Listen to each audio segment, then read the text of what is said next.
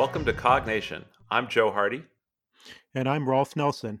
On this week's episode, we're going to be talking about concussions and sports, the impact of sports like football or boxing. Some people would even say soccer, where you might have people butting heads and potentially having a concussion, and how the effects of that might accumulate over time and cause some potentially very serious problems with your brain. Specifically, we're going to be talking about chronic traumatic encephalopathy, or CTE, as well as some of the more minor effects of concussions. So I think it's been kind of a hot topic recently, or at least in the past few years when people are thinking about what the results of playing high impact sports are. So, is it worth it to play football in high school if it could potentially lead to cognitive debilitation so that you have difficulty in performance later on? And what the results of playing football for an entire career, say in the NFL, what that does to your brain. I think we've come a long way in understanding how concussions work, what the shorter term effects and the longer term effects are. That's right. And in the state of California recently, there's been some legislation in and around the amount of time that high school athletes can spend in full contact football, for example. So they're limiting the amount of time that people can do full contact in practice. So really trying to just reduce the amount of total exposure to potential head injuries in football. So it kind of raises the question, or begs the question, if this is really so bad that you want to limit the amount of times that you're banging your head into somebody, Hmm. should you be doing this at all? And is there a safe amount of football to play, for example, or a safe amount of boxing to do? Or particular precautions that you might take that could make sure that you're less likely to sustain any of these kinds of injuries. That's right, exactly. I think maybe to start off with, it might make sense to talk a little bit about what a concussion is and how it happens. And then we can talk a little bit about some of the history and background of what we know about the long term effects of concussion. So, what is it that a concussion does in the first place? Some a little terminology. So, we tend to call any kind of at least mild kind of injury from concussion or from some head insult traumatic brain injury, or TBI. So, we might refer to things as TBI in this episode. And the kind of TBI that people might be familiar with is, just bonking your head against something. Then it results in uh, just kind of uncomfortable sensations afterwards. So some dizziness, maybe some nausea, difficulty in concentrating, even some amnesia around the event, and headache is extremely common. A standard kind of concussion like this, which would be a mild kind of TBI, is something that would be generally resolved within a few weeks, and then you can get back to normal functioning. Um, so Right. that's in terms of actual functional differences. There are indications from neuroimaging that it could take, usually there are some um, problems that hang around maybe for a month or more to get to normal. So even though you're functioning perfectly normal, your brain still takes a little longer to fully prepare and get ready for functioning. In terms of the physics of what's happening here, I think the big issue in concussion is the issue of acceleration. If you are running at somebody and you've got your head down and they've got their head down, and both of your heads slam together, the helmets slam together. If you're running really fast and the other person's running really fast, then you suddenly come to a stop. This is a very quick deceleration. So, in other words, there's a tremendous force that's applied to your head at that moment. And what ends up happening is the inside of your head, the brain, doesn't slow down as fast as the outside of your head, your skull. So the soft tissue in your brain slams against the front of your skull. That's called the coup. And then oftentimes it rebounds and slams back into the back of your skull. That's called the counter coup. Yeah, that's right. And so if you get that kind of injury where and maybe something like in a car accident where you're sort of jostled forward and then backwards, that would be exactly that coup and counter coup kind of situation.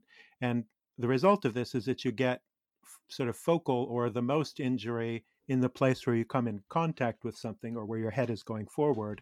And then as your head snaps back in the other direction, you get the second most damage on the other side of your head.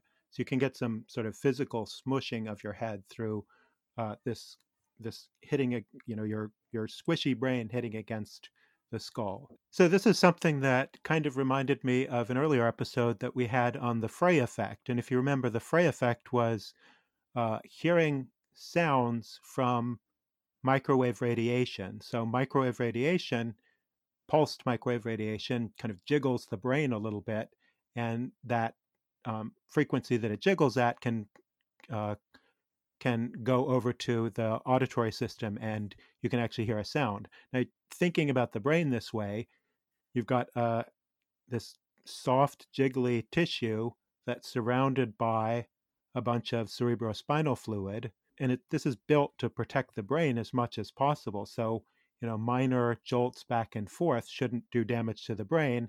But if you hit it hard enough, this really soft tissue can't be protected anymore. So you're sort of reaching the limits of how much your cerebrospinal fluid in your skull can help. The other result of this, so besides causing damage to the place where it's hit and the opposite side of the head, you also get stretching in the brain. So since it is this soft tissue, as it you know accelerates at a different rate, as you said, Joe, than the skull, because the skull is stopped immediately and say the brain is still moving forward, this causes some stretching out of the soft tissue.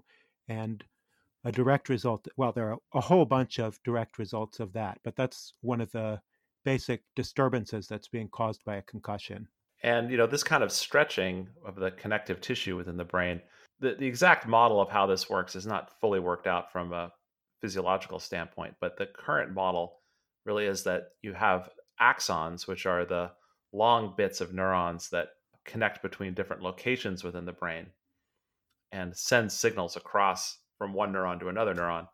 These axons are the parts that are getting really stretched out, and this is causing some direct damage to the axons themselves and the neurons themselves, but it's also potentially causing inflammation and some secondary kinds of effects down the road. And this will be localized in a particular area, but it can also be quite general because the entire brain is being distorted in its shape and That's right. stretched. And as we're learning more about the processes of exactly how this happens, I mean, you've got this kind of finely tuned organ, the brain, that's, it's got all these neurotransmitters moving around in it and all of these connections. If you stretch it out, you'll just upset the equilibrium here. So one of the immediate results is that you get a cascade of neurotransmitters. So these chemicals in the brain just kind of going out of whack. And one one result is that you change calcium concentrations in the brain, which causes this whole chain reaction that can cause degradation to the cell walls and can also cause irreversible damage to axons in the brain.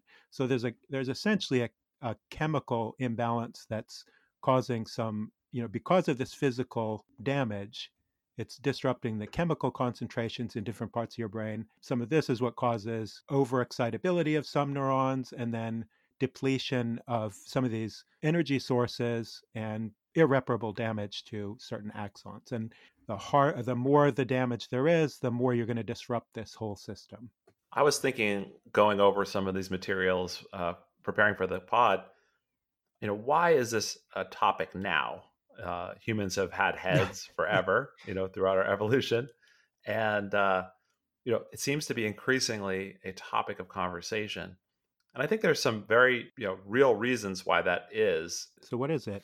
The kind of accelerations that we're experiencing, whether we're driving in a car or we're slamming into each other with football helmets on, are not evolutionarily typical accelerations. In evolution, prior to the advent of motors and engines, you wouldn't really get the kinds of speeds typically that you get in a car unless you're falling out of a tree. Yeah. And the kinds of decelerations that you get when cars impact one another are really dramatic beyond what you would normally experience in any other situation, in evolutionary history. And then in the case of football, one of the reasons why football is so dramatic, even though people have been butting heads for forever, is that repetitive in a way that is enabled by the helmet itself. So because it hurts much less to bang your head into someone else when you're wearing a helmet, you are you do it more often, you're willing to do it more often, and it doesn't seem like it's as damaging when you're So when doing you it. have the safety gear, you actually can be doing more damage because you're under the assumption that you can go with whatever force you want. Exactly. And the problem is that the outside of the brain has pain receptor. I'm sorry, the outside of the skull, the head, the surface of the skull, the scalp, and that area has pain receptors, but the brain does not. So the brain itself does not have receptors for pain. So you wouldn't feel the damage directly to your brain, but you would to the outside of your scalp. So when you hit your head against something, what you're really mostly feeling is that pain from your skin and from the soft tissue on the outside of your head. I wonder if it has something to do with the somewhat non-specific symptoms that accompany a concussion too, that sort of dizziness and difficulty concentrating. If that's something that you know it doesn't sound as real as an open wound that's clearly damaged. That maybe they're just slacking off, or it's not a real injury. That's right. Yeah, and I think one of the things that's come up recently is you know some very high profile cases where former athletes have committed suicide because they had what they attributed as symptoms related to brain injuries they experienced playing football. For example, Junior Seau, former football player who committed suicide after a long career of, uh, very successfully playing football, and he really explicitly attributed the problems that he was having to these kinds of symptoms related to the injuries he received playing football. Yeah, and I think it's somewhat unclear exactly what the link between concussion and depression is, but uh, in the paper that we look at, I know that a significant amount of the football players who had died and donated their brains had succumbed to suicide. So you've got very severe depressions that are somewhat controversially linked to these injuries that occur during the sport playing football.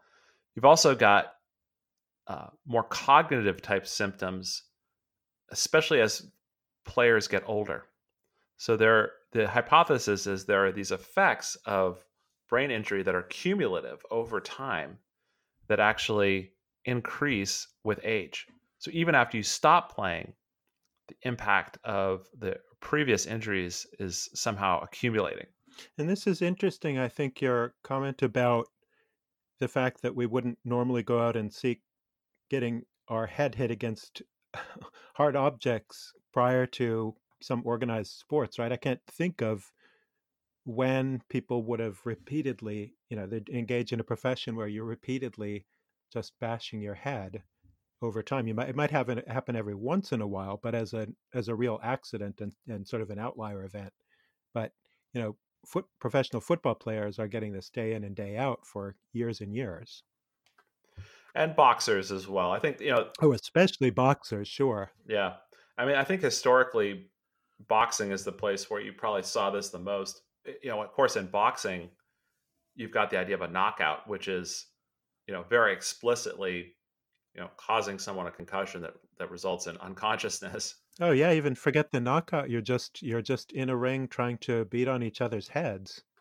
Right, exactly. So, yeah, the idea of like punch drunk syndrome, that over time, you know, as the boxer gets older, they have problems cognitively and potentially physically as well, due to the brain injuries they sustained. So that's the old terminology, or at least what they would use for boxers maybe a century or so ago, punch drunk syndrome, even more nonspecific than TBI, but that would be terminology that would have been used. Probably the best known example of this was Muhammad Ali, Sure. someone who had pretty significant problems, both cognitively and physically, after his career as a boxer.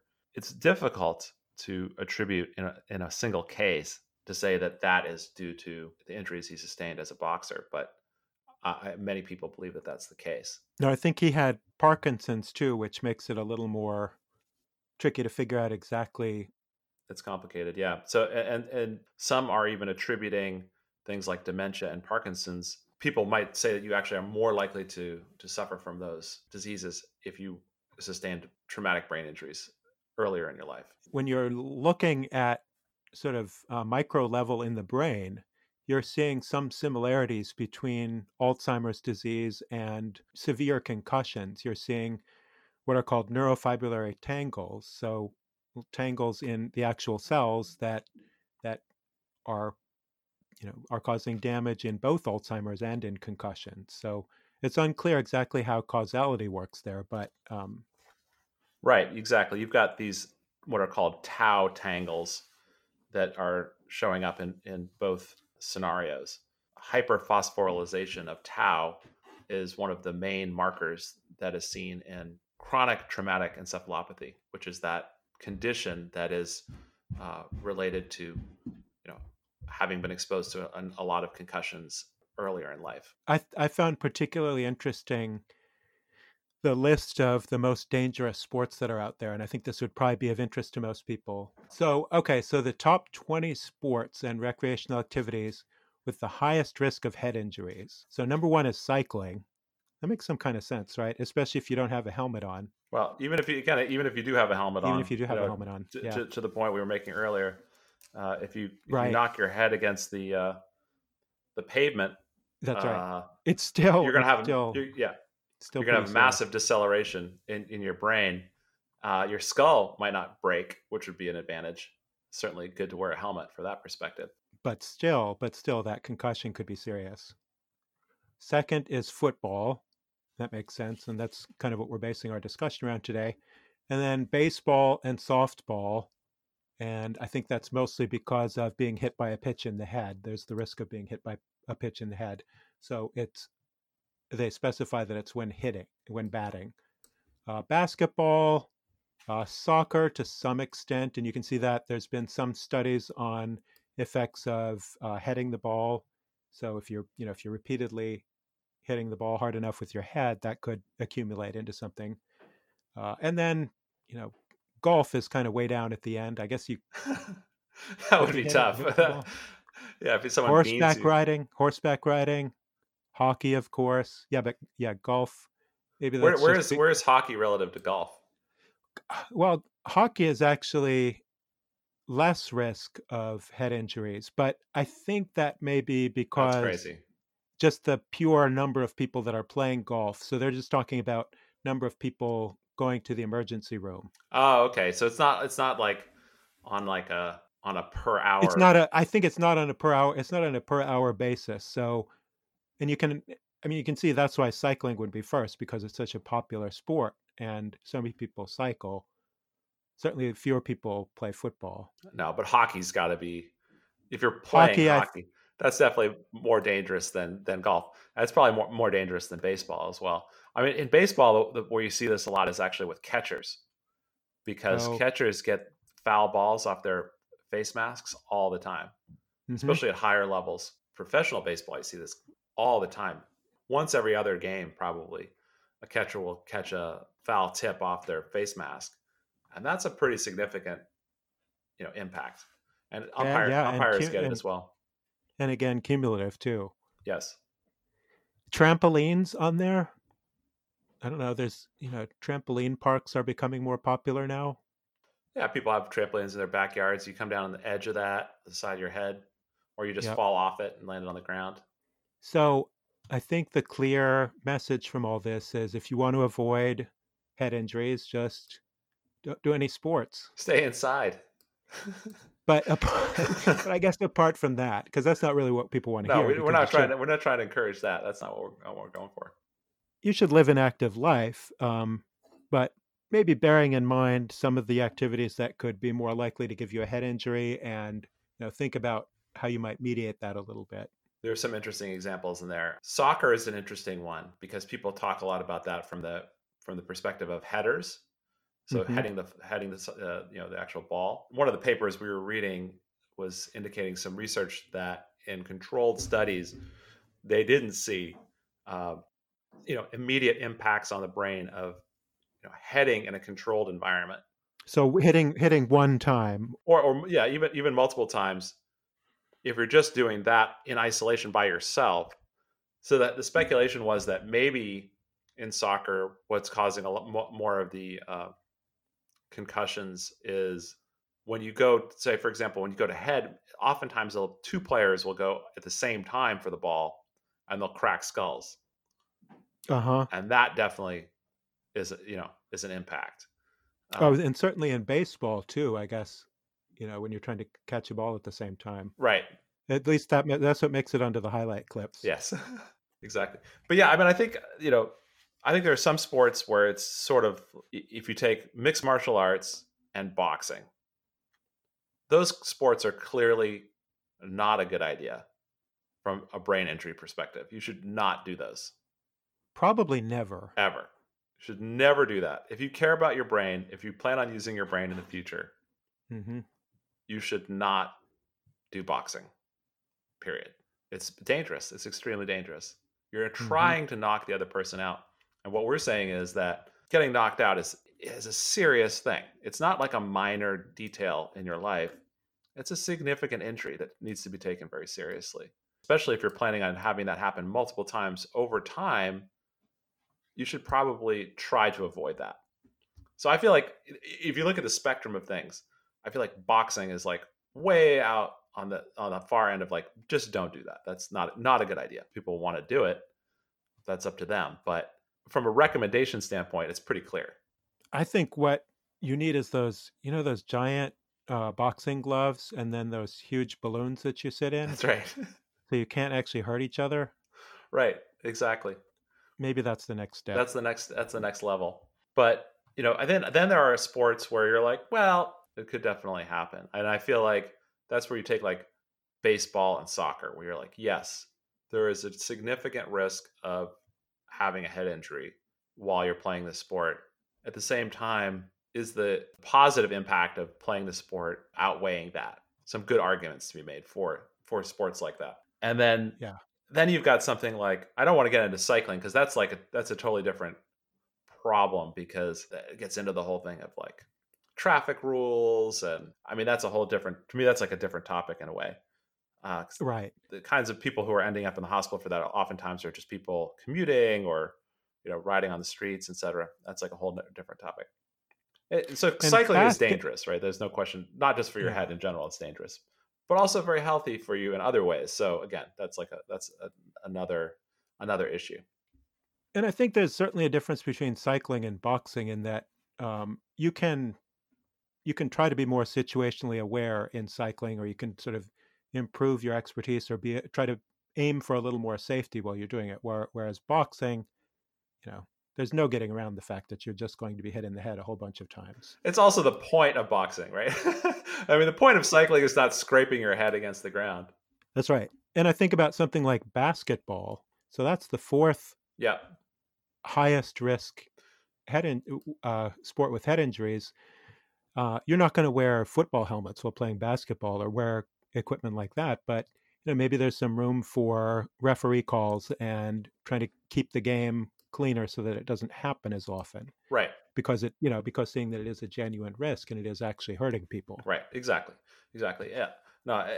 So I think if you put those like on two different ends of the spectrum, like if you take you know some of these like lower impact sports on one end of the spectrum and boxing on the other end of the spectrum, the interesting area is football, because football is a thing where I am of the opinion that you should not play football, and you should not let your children play football. Now, did you ever play I football? did. I did. So when did you play? I wasn't very good at it, so fortunately I didn't play very much. Yeah, I was the same. I was lucky in that I was not good at it either. Yeah, when did you stop? I stopped in I started and stopped in 8th grade. Right. So I went through one season. I had to follow through. I had to do it. Luckily, the coach was watching out for me and didn't put me in the game a whole lot. So I don't think I have too much resultant brain damage. But yeah, I was not particularly suited for football at that age. I played flag football, so I'm trying to remember what grades those were. I think it was like maybe fifth through seventh grade, something like that. So it wasn't tackle So no football. It helmets. was helmet. No No, it was helmets. helmets. It was It was helmets. helmets. Yeah. Um, but you didn't tackle. You just try to grab the flag. But I played. I was a line, like offensive lineman and defensive lineman. There's a lot of impact there as you're just bumping into each other, as well as in practice. I think I actually got knocked out once in practice. I think that was the one time I got knocked Oh, out. you actually got knocked out. Yeah, yeah. I remember it was Dan O'Connor, my friend, and I was squared up in one of these tackle drills or like blocking drills, maybe it was. The kid was fast and strong, and he just knocked me out. Dan, if you're listening, It's all good, Dad. tweet your apologies to It's Joe, all good. No, he, but he he forgives he you. was he was just doing what he was just playing the game and doing it much better than I was. But yeah, in terms of that, I mean, I spoke. Yeah, I mentioned at the beginning of the top of the show, in California, they're starting to limit the amount of time in practice where you can do full contact. Yeah, exactly because of that type of injury that I had, banging into each other in practice a lot, and Hmm. it's a lot of minutes of time of contact. So it begs the question: if you're trying to limit the amount of time you can actually practice or play the sport, does it make sense to be doing it at all? No, it doesn't. Well, yeah, I mean, I think it's controversial, right? It is controversial, but we have some evidence that we'd like to bring to the table here. That's scientific evidence, and I think we should. Well, maybe should we take a little break and then get Yeah, back we'll and talk hit about the the paper. paper? Yeah, sounds Okay. good.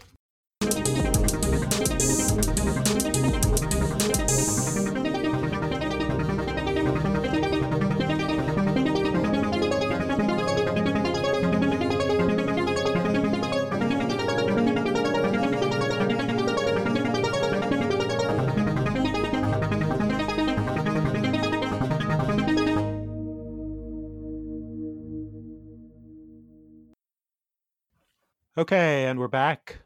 So what we want to do now, as we usually do on the show, is to discuss an original paper on the topic. And the paper that we have for today is one from 2017 called Clinicopathological Evaluation of Chronic Traumatic Encephalopathy in Players of American Football.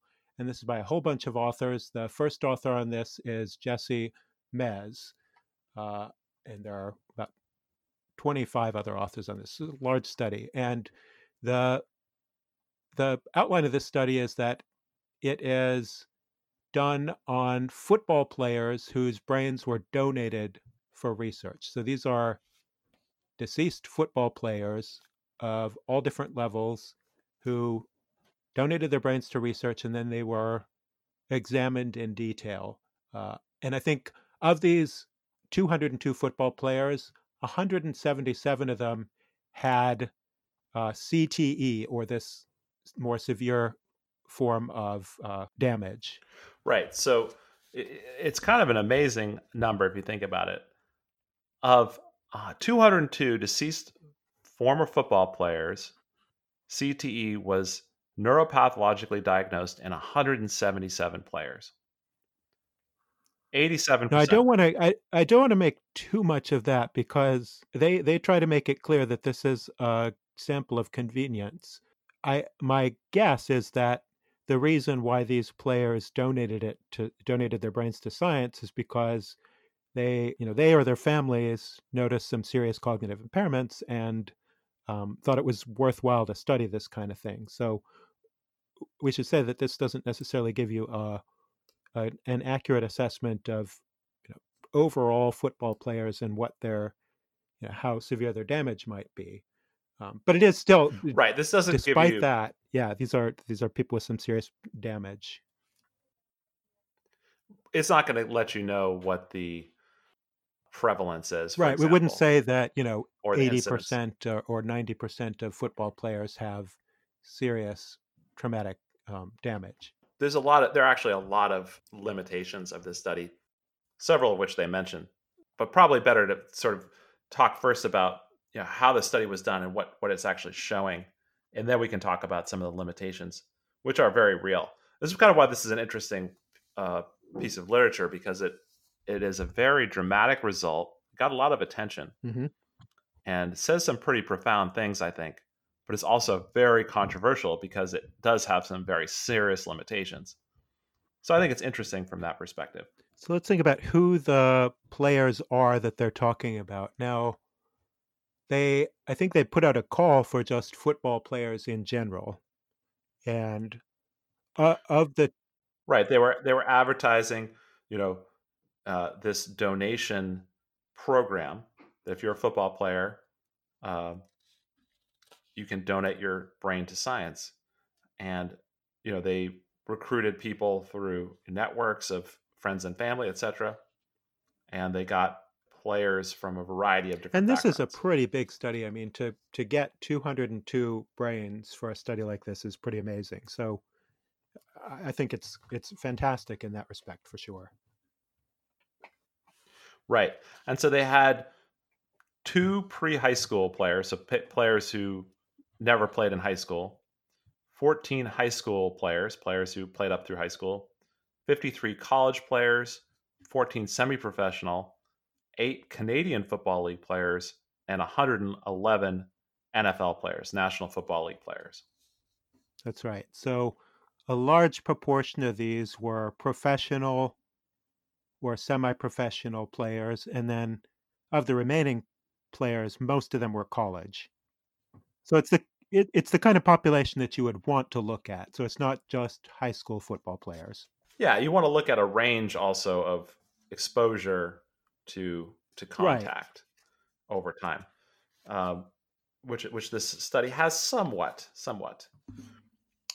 So maybe we could talk about that after we talk about the what CTE is in the case of this particular Yeah. study, and you know and then talk about who's being diagnosed with different levels of severity of CTE.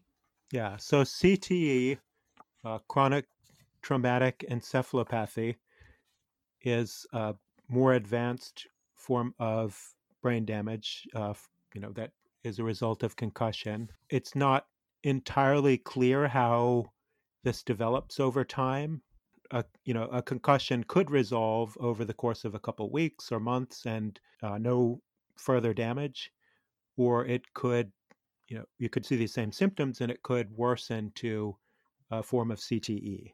The way this is diagnosed in this particular study is by looking at brain slices. So the brains of these individuals who donate to the uh, to the registry, the brains are fixed, and then preparations are made up, and these slices are analyzed through a microscope, and they're stained, and the staining is looking for these markers of neural damage that has previously been shown to be associated with what's referred to as CTE. So this can be somewhat widespread or localized damage, and the two types that they're looking at are phosphorylated tau and then neurofibrillary tangles. And these are things that would be That's visible right. in these kinds of thin slices that you couldn't necessarily see in a person who's still living. Other markers that are associated with CTE in brains that are analyzed posthumously in this way would be things like brain atrophy. So the actual volume of the brain tissue itself is reduced, and concomitantly the size of the ventricles, the space between the brain tissue is increased. In this case, they're mostly looking at these neurofibrillary tangles and p-tau, or phosphorylated tau, and they were looking at 4 stages, with the first two stages 1 and 2, being basically just less of these markers, um, and being considered a milder form, and then stages 3 and 4 with more of these more pervasive signs of p-tau and neurofibrillary tangles, and that being a more severe form. So I guess one of the results that this gives us is we can look at the severity of damage, and we can see if there are any particular brain regions that are being targeted, or if it's just overall generalized brain damage, if there's particular areas that we might associate with particular cognitive functions that are being damaged. And there are a few specific brain areas that they talk about. Now, there are a significant number of these patients, or these brains, that had the highest stage of CTE, so the worst damage. 57 out of 177 had that high level of damage. And what you see from those brains is it really does look like across the board, you just have a lot of damage throughout the brain. The frontal areas, temporal areas, parietal areas, so just overall general damage to the brain. And as you look at lesser stages of CTE, you see some particular patterns in certain regions of the brain. So you're getting in the lightest stage, the first stage, you're getting mostly damage to the frontal lobe, and this is the kind of damage that might affect judgment and decision making, working memory, a kind of damage that might not be noticed right away. So it could kind of pass unnoticed for a bit.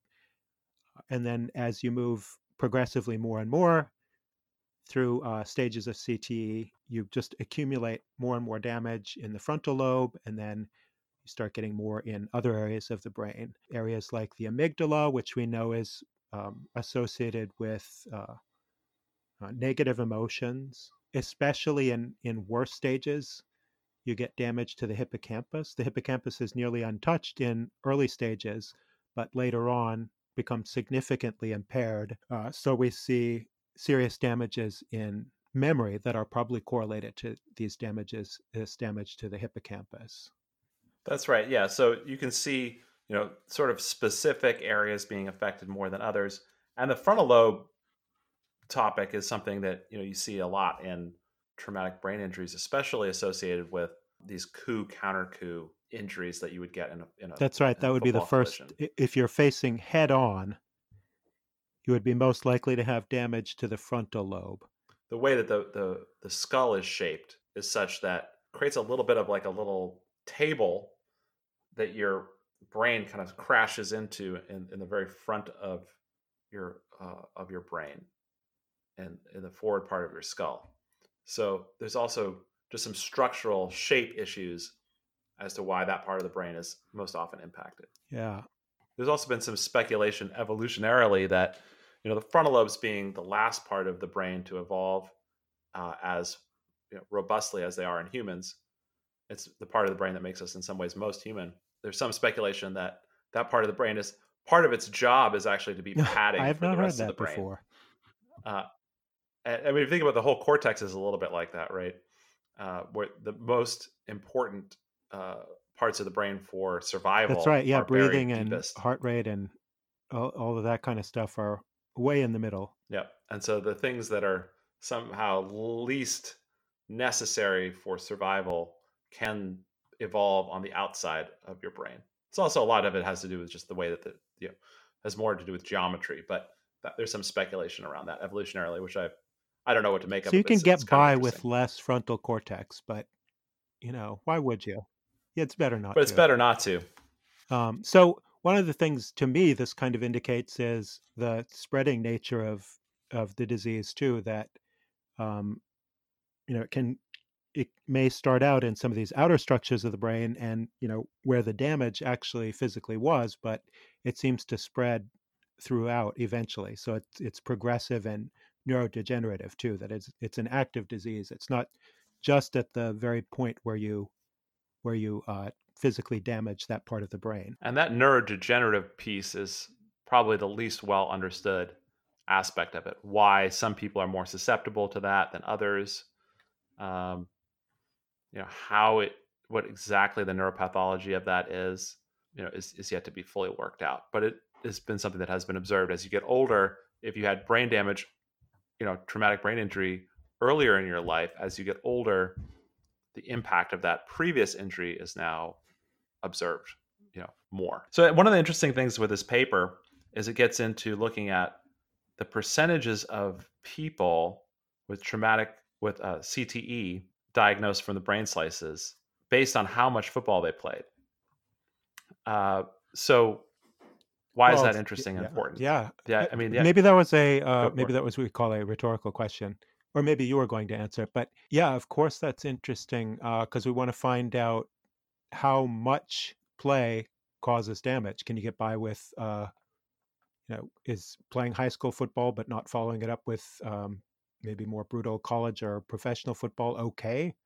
Or, is it all pretty damaging? And I think that, the reason why this is especially important in this study is because it is a convenience sample and you don't have a control group who, for example, didn't play football. It's really difficult to say how much of an increase playing football caused in the likelihood of having CTE. But you have some sense of the impact of playing a little bit or playing a lot from just the different levels. So, for example, 3 of the 14 high schoolers in the sample showed signs of CTE.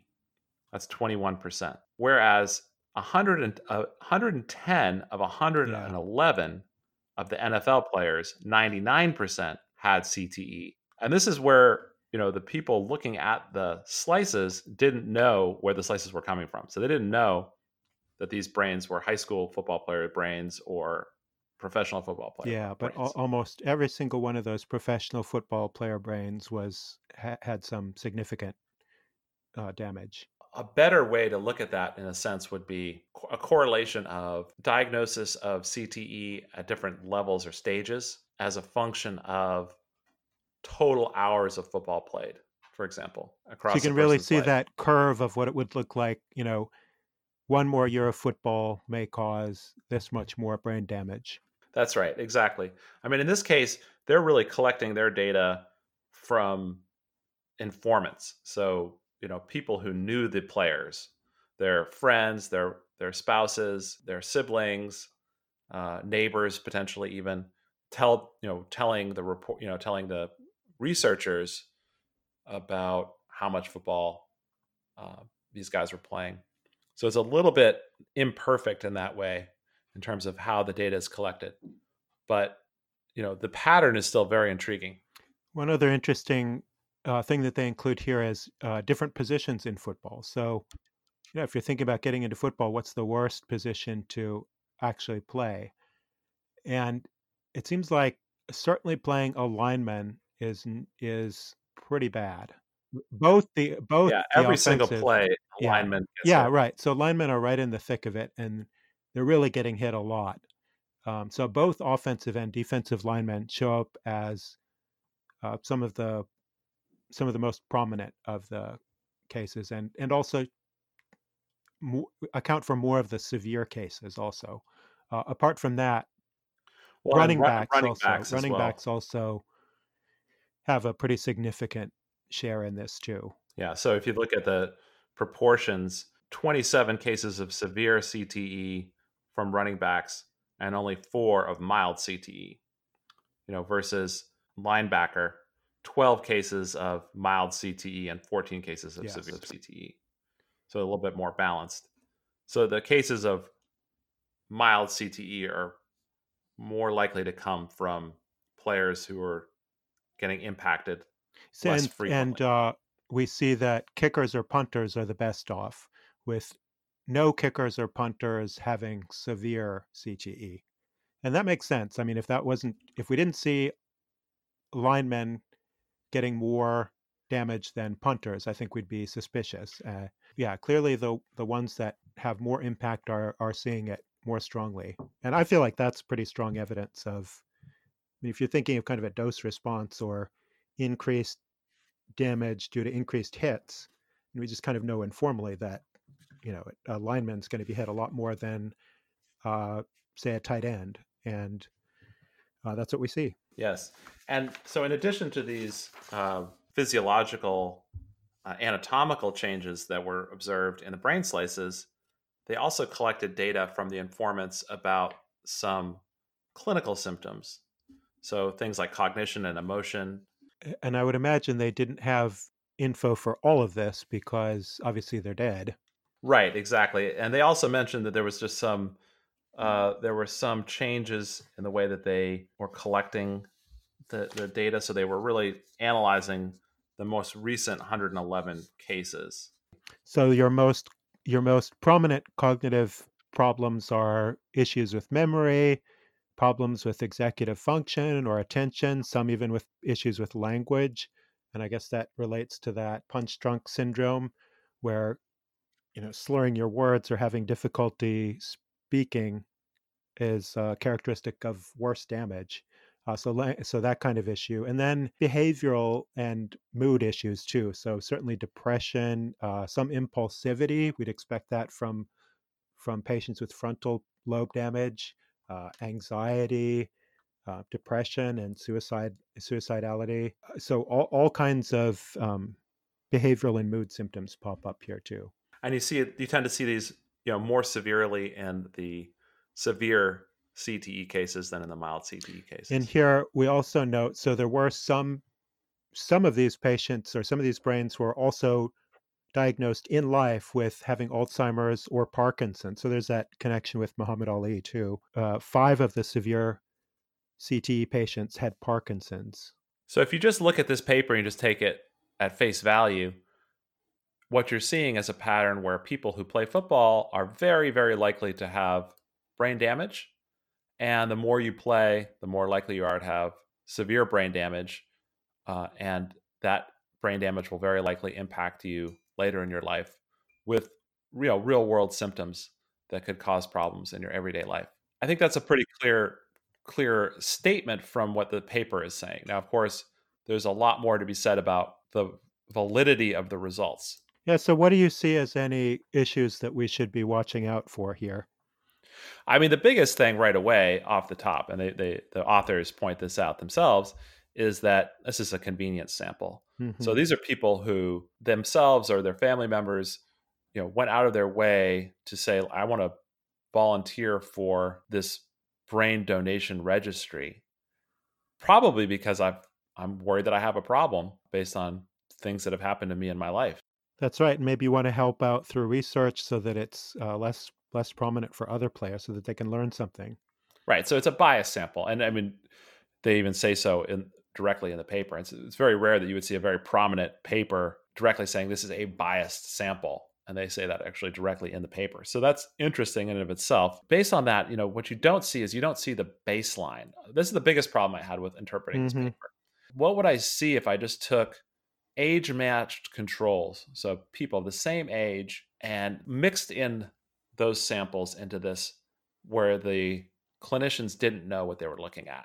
And I just took 202 people, didn't play football, and were just randomly identified and looked at their brains.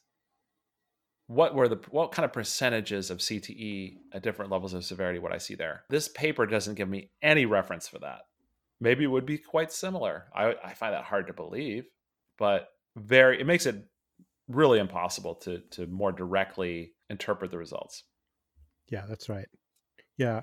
And in actual fact, so 69 of the brains had a cause of death as neurodegenerative. So they certainly knew that there was a severe neurodegenerative disease, and that is certainly higher than the general population.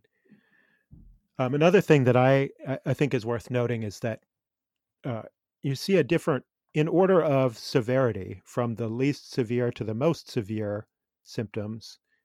You also see an age related difference too. patients with less severe damage are younger. Is that correct? Yes, that is correct. Yeah.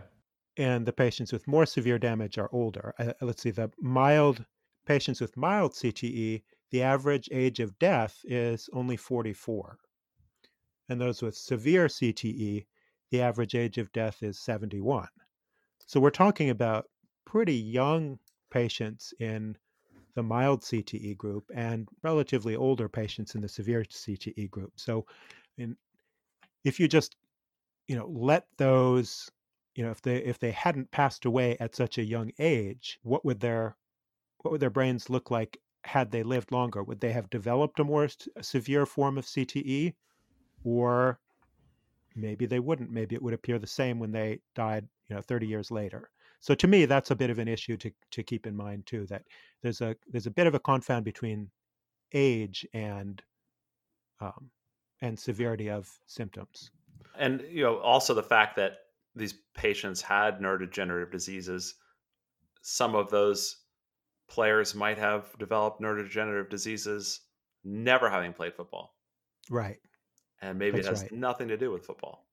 Right, and this is your point where we need a baseline. So we'd want to have an overall, we really want a nice control group that we can say, in the absence of playing football, these people lived pretty similar lives, but what are the rates of CTE among those who never played football but otherwise were similar? The control group that was being suggested in the paper was players who played football but didn't have as many head injuries. I don't know if that's really the right control group because it's hard to know, um, what's happening there.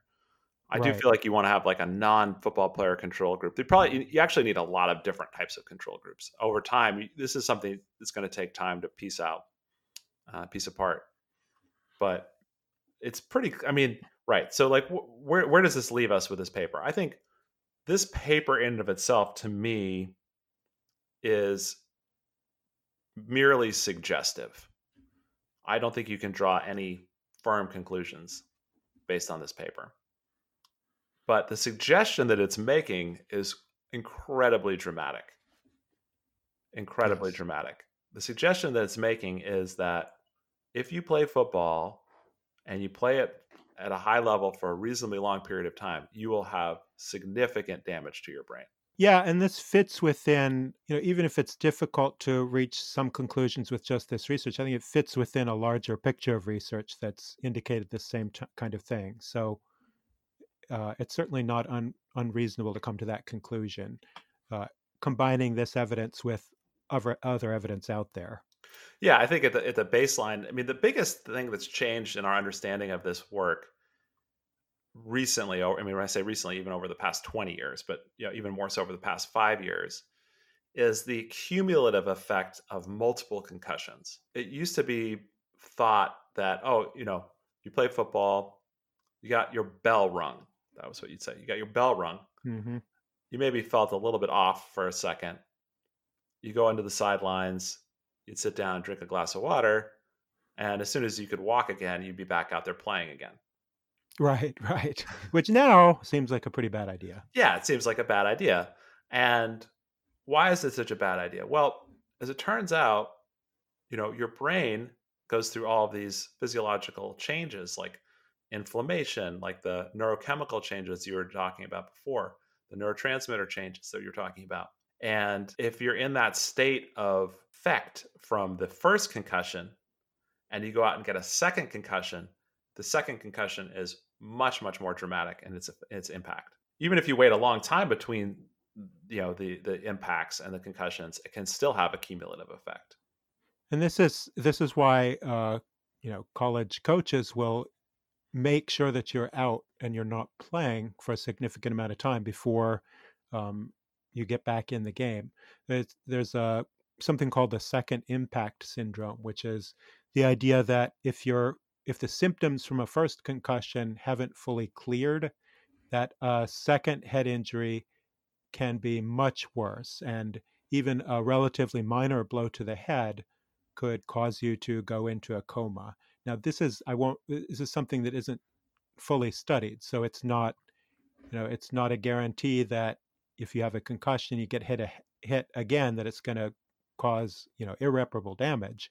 But this is a working assumption that I think a lot of coaches will go under, that you really don't want to get a second concussion after that first one, as it if it hasn't cleared up. Yeah, and I think what you see in, for example, all competitive football, but especially you see it in the NFL, is there's a lot of pressure on players and coaches to put people back in, or to go back in when you maybe aren't really quite ready. Yeah, if the goal is to win the game and you need your best player, then Yeah, yeah. all of the incentives are towards being more aggressive with putting someone back in. And I think I still watch football occasionally. I watch it much less than I used to. It's funny because it's like it's hard to justify in some ways knowing some of this stuff. Well, it's funny. This is something, I mean, we almost consider sports heroes to be the athletes that are out there that get severely injured and come back in and win the game, That's right. come back in and do something miraculous, which is totally stupid, especially if it's a concussion. Right. I think, well, that gets into the whole hero discussion. So if you're interested in that, you should go Yeah. back and listen to our heroes pod with Stephanie Preston. Stephanie, yeah, Yeah. that's right. Yeah, But that was a good discussion. yeah, but the yeah, exactly. I mean, in the case of some injuries, the threat of re-injury is not so severe, but the case of re-injury here in the case of the brain is really quite important and quite dramatic. And I worry. I look at players like Tom Brady, a guy like that. He's in his 40s now, and he's still out there doing it. And Mhm. it's like every single time he takes a snap, he's reducing the probability that he can have a quality late life. I mean, it's probably really, in some sense, past that already, that threshold. Yeah, it's a risk, We'll no see doubt. see how it plays out for him. But each additional snap is just increasing that probability more and more. And it's also just interesting how with a guy like that too, you see how he talks about his concussion history versus, for example, how his wife talks about his concussion history. It's very different. It's very different. There's a tremendous incentive to downplay how many concussions you've had or the severity. That's a male kind of thing, right? It's you don't want to show that you're hurt. You want to appear strong. Right. I think it's also just the athlete thing. Probably all athletes are doing that, right? They want to be out there playing their game. And Yeah. It means more to them than their yeah, brain. people are willing to risk a lot. And so, yeah. So, I mean, I think at the end of the day, I think where we're left with this is that there's a lot of evidence that getting a concussion is bad for your brain. Getting multiple concussions in general is bad for your brain. Is worse than just getting one. Getting multiple concussions in close proximity is especially bad for your brain. And this is something that players, coaches, and parents need to take very seriously. Any last words we want to have about this? No, I think in general, well, I mean, yes. Actually, I should say yes. Well, I'll say too. So what I'm thinking of here is just having this on your mind and thinking about this could be useful, right? So if you're not thinking about avoiding reckless kinds of things, you're not going to avoid them. But having this on your mind, especially as you're doing engaging in any of these sports, might be helpful. But maybe cut down on the reckless things that you do. But even more important, I guess, is thinking about treatment. That the first hour or so after getting a severe concussion can be really important in getting it treated. So get to an emergency room right away and let a professional take over care of you so that you can get some immediate treatment, which could reduce the longer term effect of some of these kinds of things. And if you've had a concussion, that's giving you maybe some problems now and you haven't seen a doctor, certainly go to a doctor and talk to them about it. And taking the time that you need off after a concussion to recover before you get it back out and playing again is super important and is going to be very helpful in making it less likely that you have serious problems down the road. Life is full of trade-offs, and you have to think about what's important to you and what risks you're willing to take. You can't go through life not taking any risks. That doesn't work. For some people, playing football will be worth the risk, but it's important to do it with eyes open and understanding Hmm. what the consequences could potentially be. All right. Well, thanks for listening. Yeah, and if you want to, support the show, you can rate or review us on iTunes or whatever podcast network that you're listening to us on. Also, like our homepage on Facebook, Cognation Podcast. And if you have any feedback that you'd like to give us, you can add us on Twitter. We're at NationCog, or you can just look up Cognation on Twitter, and you can find us there.